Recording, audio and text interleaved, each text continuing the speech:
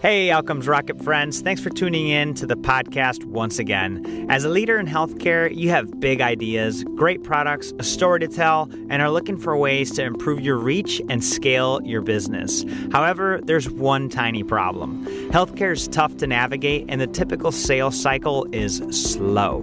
That's why you should consider starting your own podcast as part of your sales and marketing strategy. At the Outcomes Rocket, I've been able to reach thousands of people every single month that I wouldn't have otherwise been able to reach if I had not started my podcast.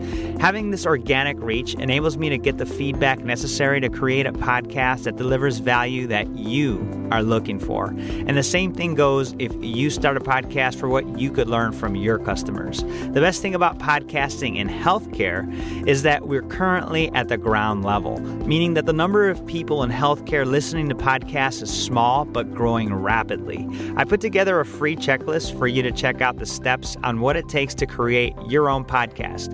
You could find that at outcomesrocket.health/podcast. Check it out today and find a new way to leverage the sales, marketing, and outcomes of your business. That's outcomesrocket.health/podcast.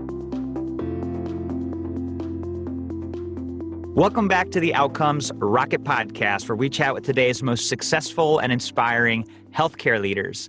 Today, I have a special treat for you today. His name is Mike Boblitz. He's a vice president of planning and business development at Gwinnett Health System. He's experienced in strategy, marketing, and business development. He's got a demonstrated expertise in the healthcare and hospital system industry, with a strong foundation leveraging strategy and market analytics to enable strategic growth in competitive environments. He's done a lot for the healthcare system where he currently works, as well as previous healthcare systems that he's contributed to. He's a unique leader with a diverse experience in leading academic as well as community health systems, and he spans many different types of markets. Healthcare management he's done includes real estate, construction services, and facilities. And he's also served as an adjunct professor at James Madison University for 9 years. It's such a pleasure to have you on the podcast, Mike. And if you have any details that maybe I left out, would love to have the listeners have them. Welcome. Well, thank you, Saul. No, I think that was a great introduction. As you can tell, I just enjoy planning and strategy so much. I remember going way back to my first planning job, planning analyst position at a place called Martha Jefferson Hospital in Charlottesville, Virginia. Probably the second week on the job, I was sitting around the table with the executive team, and the CEO was talking about how that hospital had become landlocked. It was a 100-year-old hospital, and they continued to be declined by local zoning to expand in the city. And the time has come to really build a business case to build a new hospital and to relocate. And something about that, I was hooked way back as a young, recent college grad that I said, planning is what I'm about. I just want to have my career devoted to planning and strategy. That's awesome. What a great story. And sounds like they threw you right into it from the beginning.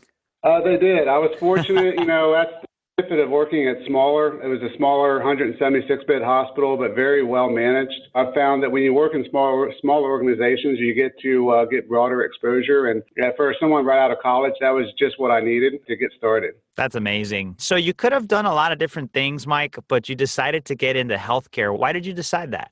That's a great question. So my middle name is Crile, C-R-I-L-E, and on my office wall, I've got the picture of what I'm told is the last remaining picture of a gentleman named Dr. George Washington Crile, who is the founder of the Cleveland Clinic. No kidding.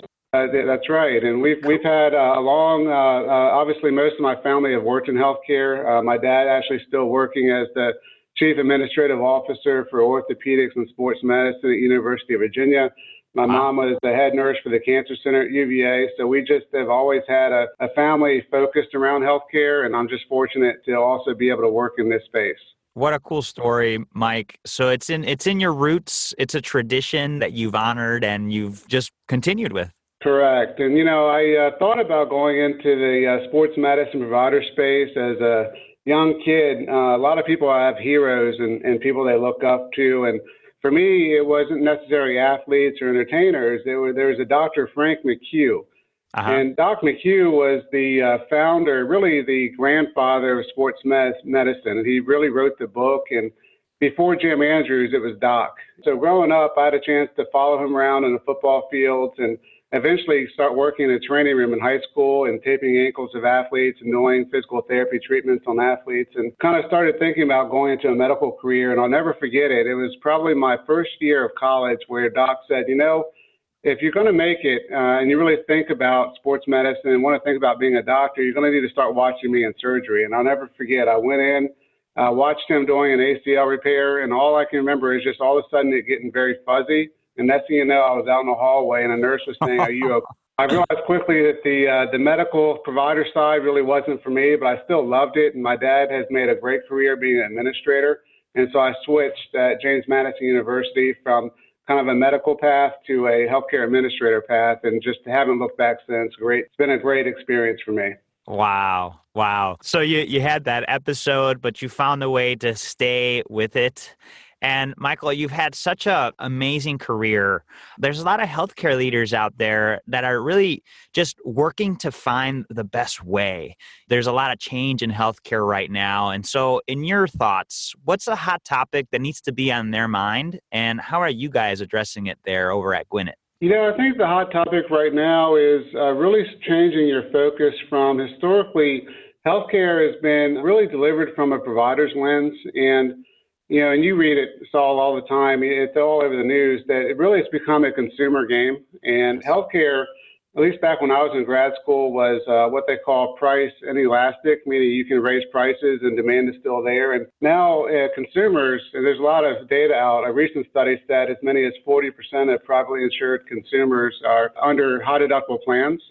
So it's become this retail medicine agenda really fast. So I've really worked hard at my organization and actually prior organizations to change that mindset from a provider lens to a consumer lens, and really understanding the types of consumer segments that are in your market and changing up the delivery the way that they want it and try to build loyalty that way. And so I think that's really something that is extremely important for healthcare systems around the country to really embrace and pay attention to. Yeah, Mike, that's such a great call out, and there definitely is that big shift. You alluded to the rising costs of those deductible plans that is forcing health consumers to really be more mindful about the dollars that they spend. Can you walk us through some examples of what you all are doing at Gwinnett to help address this market, not from a provider lens, but from a consumer lens? Yeah, I'm happy to give you some examples. So when I first got down to Gwinnett about 4 years ago, one of my first orders of business was to develop a new strategic plan to carry the organization into the future. And so I started saying, well, let's step back and let's really understand not just the population, but who are the consumers in this market. And there's a lot of data out there. Experian, for example, Truven has different segments. And so the top segment in our market is a group that I found called kids in cul-de-sacs. And they had two really interesting characteristics that popped out right away that really fueled kind of this retail medicine thinking that we've been embracing here. And the first is they're about 52 times more likely than an average U.S. household to want to have urgent care. The second is they're about 50 times more likely than an average U.S. household to want to have access to providers online, schedule online, et cetera. So I formed a urgent care company outside the hospital because hospital pricing has been some of the barrier as you think about retail medicine. And we formed a joint venture called Choice One Urgent Care of Gwinnett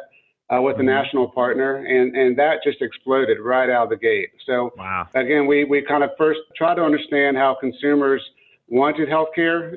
In this case, the top consumer wanted urgent care. And by default, it's done very well. And then this past year, we rolled out online scheduling, and same thing, just it exploded.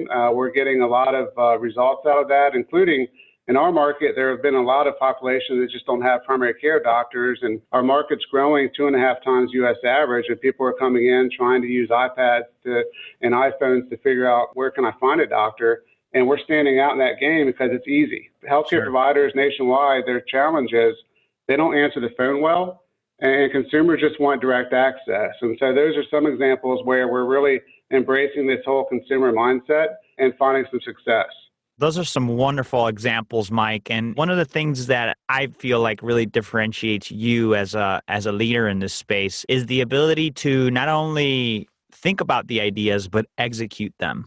Execution is such a talent in our space. It's hard to make it happen. What would you say is one of the contributing factors that has helped you and your team be able to execute on these ideas? So, I've learned a lot and am fortunate to have worked with some really good organizations in the healthcare space. And so the key to me is really before you even get started about should we do urgent care, should we expand product lines, et cetera, take a step back, as I did when I got here, and really engage your management team on a very thoughtful strategy and strategic plan, and really get census as to what that looks like, in this case, including urgent care, and really get that buy-in up front. So then the execution becomes very easy. So you get strategic alignment, and then from there, the execution just follows.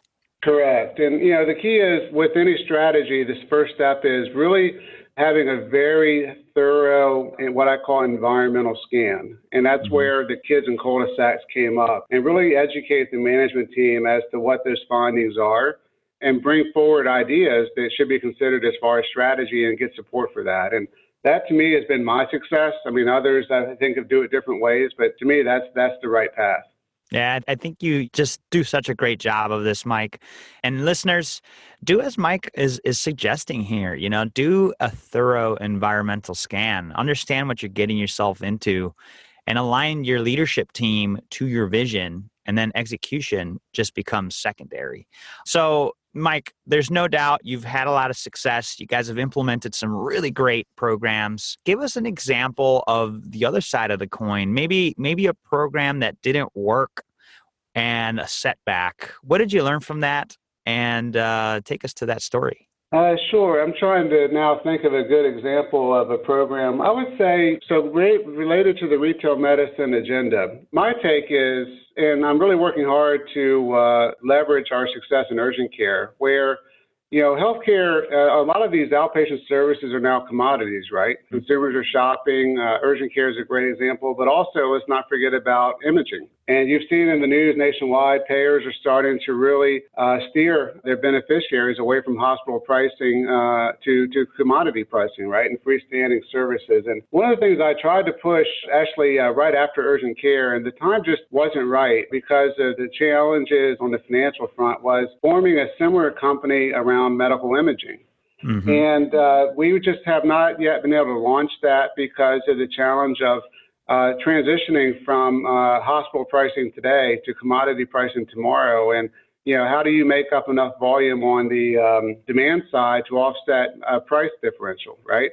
And so I'm still working on that agenda. I think that ultimately we're going to have to get there, because you're seeing all the news that I'm seeing that payers are all over that. And if you don't start to treat that as a commodity and move that outside the hospital, over time, it's just, I don't see how hospitals can stay in that game. So that's one example top of mind I can think of that I wouldn't say it's failed, just the time wasn't quite right. But after my effort there, since you're seeing now all these payers coming out aggressively trying to re-steer patients away from hospitals, hopefully this next year I'll get another chance to reintroduce that idea. Yeah, that's fascinating. Thanks for sharing that. And, for example, here in Chicago, Mike, I'm seeing these MRI places pop up, and they're literally right next to the Subway, like the Subway sandwich place, or like next to the Red Robin in mall strips. So I don't know. I think your timing may be on point right now. Absolutely. I think, consumers want, they're seeing healthcare the way that they see retail and how they shop, right? And so our urgent care centers, as an example, we locate in strip centers. We locate in retail malls where you might have other services to shop. And I think that's what consumers want. I think imaging is next on the equation, as well as other commodities like physical therapy and lab services. Yeah, it's funny that you mentioned physical therapy, because just a couple days ago, I had a group of PT folks that are putting together, think of Uber meets physical therapy. They're pairing physical therapists with patients through a mobile app. Wow. Yeah, and they seem to be having some pretty good traction. So yeah, I mean, you're definitely, your mind is in the right place here, and I think we are seeing this shift. I think it's so key that we get focused, hyper focused on this, folks. Take a note from Mike here. They're definitely skating to where the puck is going over there at Gwinnett. Now, Mike, tell us the other side. Give us an example of, I mean, so the retail side of medicine has worked for you guys with the urgent care. Is there any other success story that maybe you want to share with us? I'd say there's many. I remember going back to Martha Jefferson Hospital way back when I had the chance to build a case to expand our network and develop my first primary care practice and got to take it from idea to execution. And that was a lot of fun. And then going forward, when I worked in a system in Maryland called Upper Chesapeake Health, I then kind of got the chance to build my first 40,000 square foot outpatient care center. Nice. And then from there, similar, more bigger projects. And so every organization, I've had proud moments. I would say really at a high level, what I really enjoy the most, current organization included, is coming in and really trying to develop this culture of planning, really bringing your management team together. So I have a team called Planning Council, where I've got HR, IT, finance, marketing, operations, everybody together in leadership roles in those areas. And I really take time to engage them about, hey, forget about all the fires and all the challenges we're dealing with day to day in operations. Let's really dedicate time each month to focus on strategy and really how we need to think about the future. And then that really helps, going back to what I mentioned earlier about the execution side. Get that buy-in and then have all those stakeholders with you so you have strength in numbers when it comes to how do you implement and grow your organization. That's pretty awesome that your approach is so thoughtful, and with change in healthcare, it's happening. There's no doubt that it is. It's a wave, and you're riding that wave, Mike. A lot of people are getting crushed by it, but you're riding it. Well, thank you.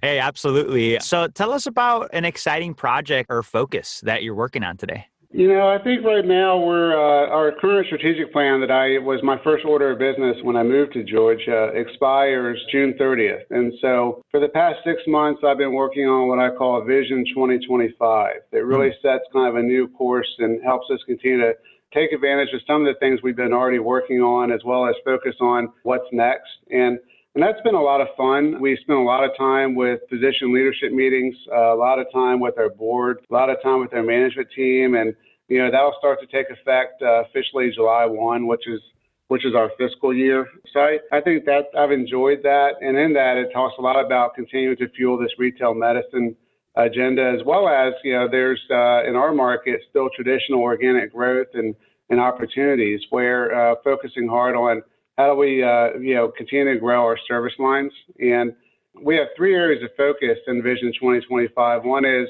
developing and evolving this consumer-oriented network with ambulatory services front and center. But also one area of focus is expanding our product lines across the full continuum. And they are really trying to focus on now is how do we change our mindset from historically an acute encounter-based delivery model to one that really focuses just as much on prevention. And so, like, for example, we have historically seen as many as 70 patients in our beds at a given time with either acute or chronic heart failure, and starting to think about how do we start to better manage those patients outpatient and focus on cardiovascular disease centers of care. And so these are some of the fun things that we're starting to kind of work on next that I think are the right models for our delivery system in the future. Because for us, our beds are full. And so how do we better manage patients that could be prevented from an inpatient admission, and how can we better manage them with outpatient resources and really preserve our precious capacity for the most sick and complex patients?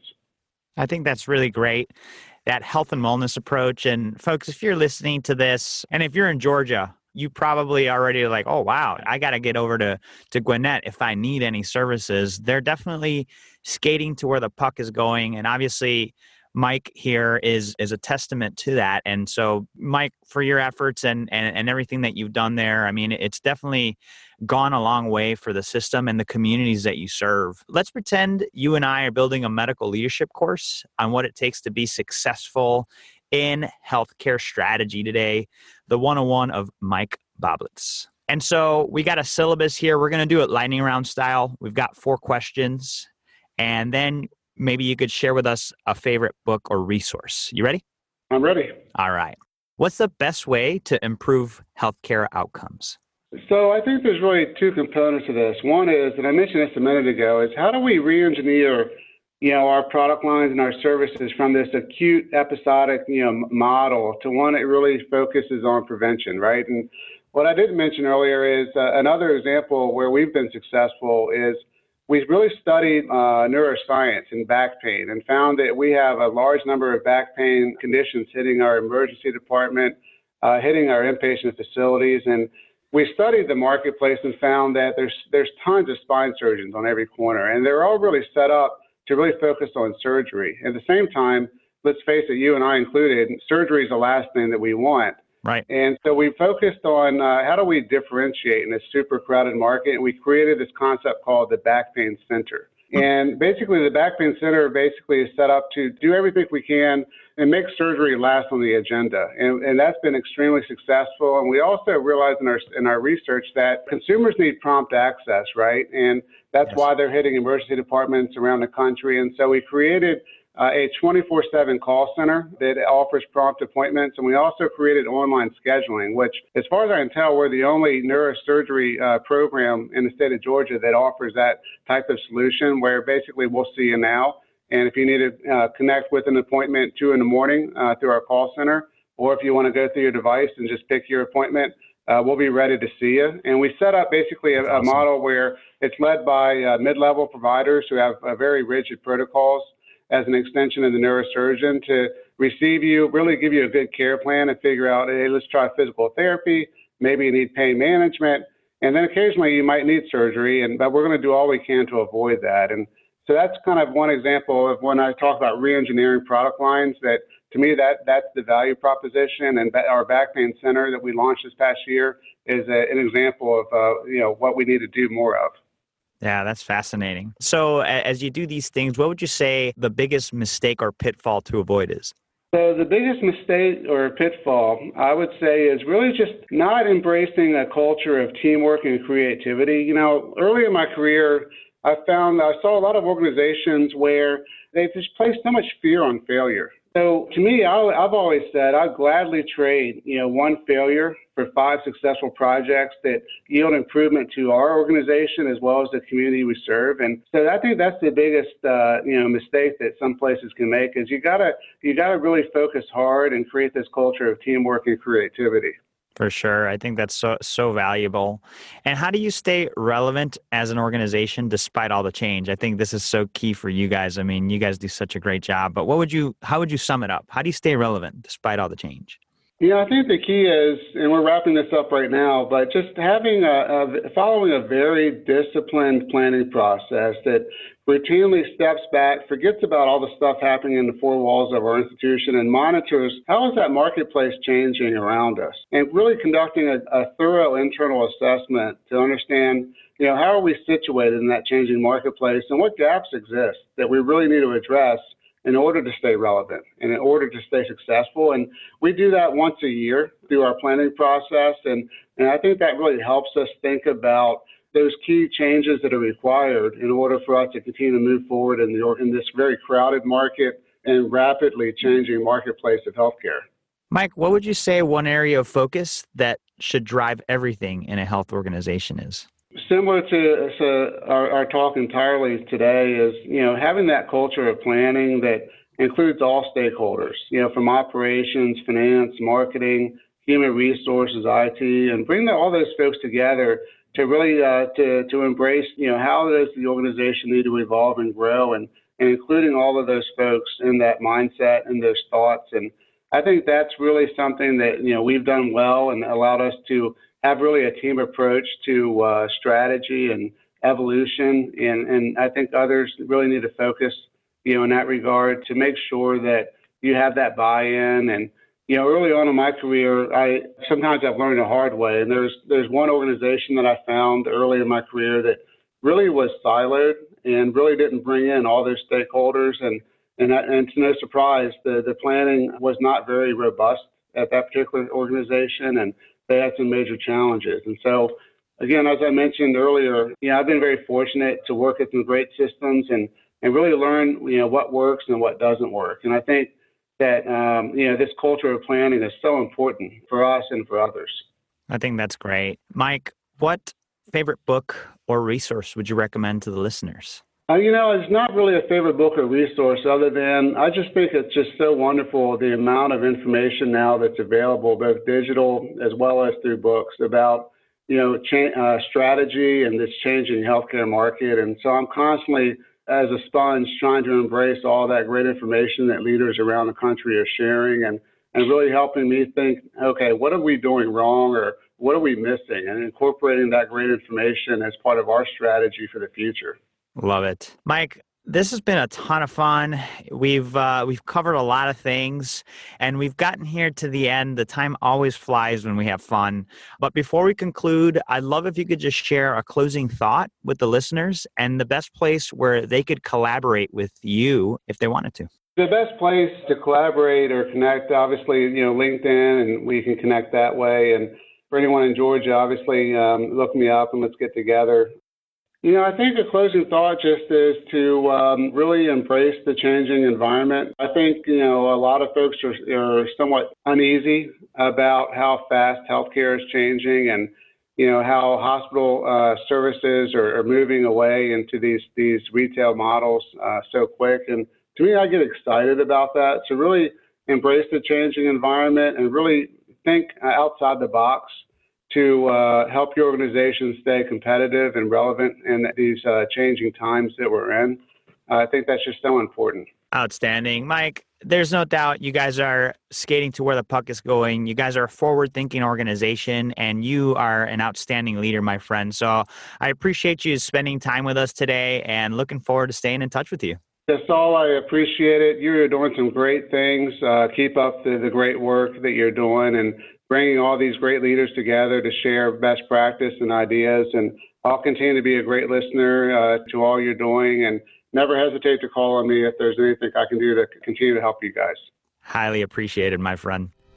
Hey, Outcomes Rocket friends. Thanks for tuning in to the podcast once again. As a leader in healthcare, you have big ideas, great products, a story to tell, and are looking for ways to improve your reach and scale your business. However, there's one tiny problem. Healthcare is tough to navigate, and the typical sales cycle is slow. That's why you should consider starting your own podcast as part of your sales and marketing strategy. At the Outcomes Rocket, I've been able to reach thousands of people every single month that I wouldn't have otherwise been able to reach if I had not started my podcast. Having this organic reach enables me to get the feedback necessary to create a podcast that delivers value that you are looking for. And the same thing goes if you start a podcast for what you could learn from your customers. The best thing about podcasting in healthcare is that we're currently at the ground level, meaning that the number of people in healthcare listening to podcasts is small but growing rapidly. I put together a free checklist for you to check out the steps on what it takes to create your own podcast. You could find that at outcomesrocket.health/podcast. Check it out today and find a new way to leverage the sales, marketing, and outcomes of your business. That's outcomesrocket.health/podcast.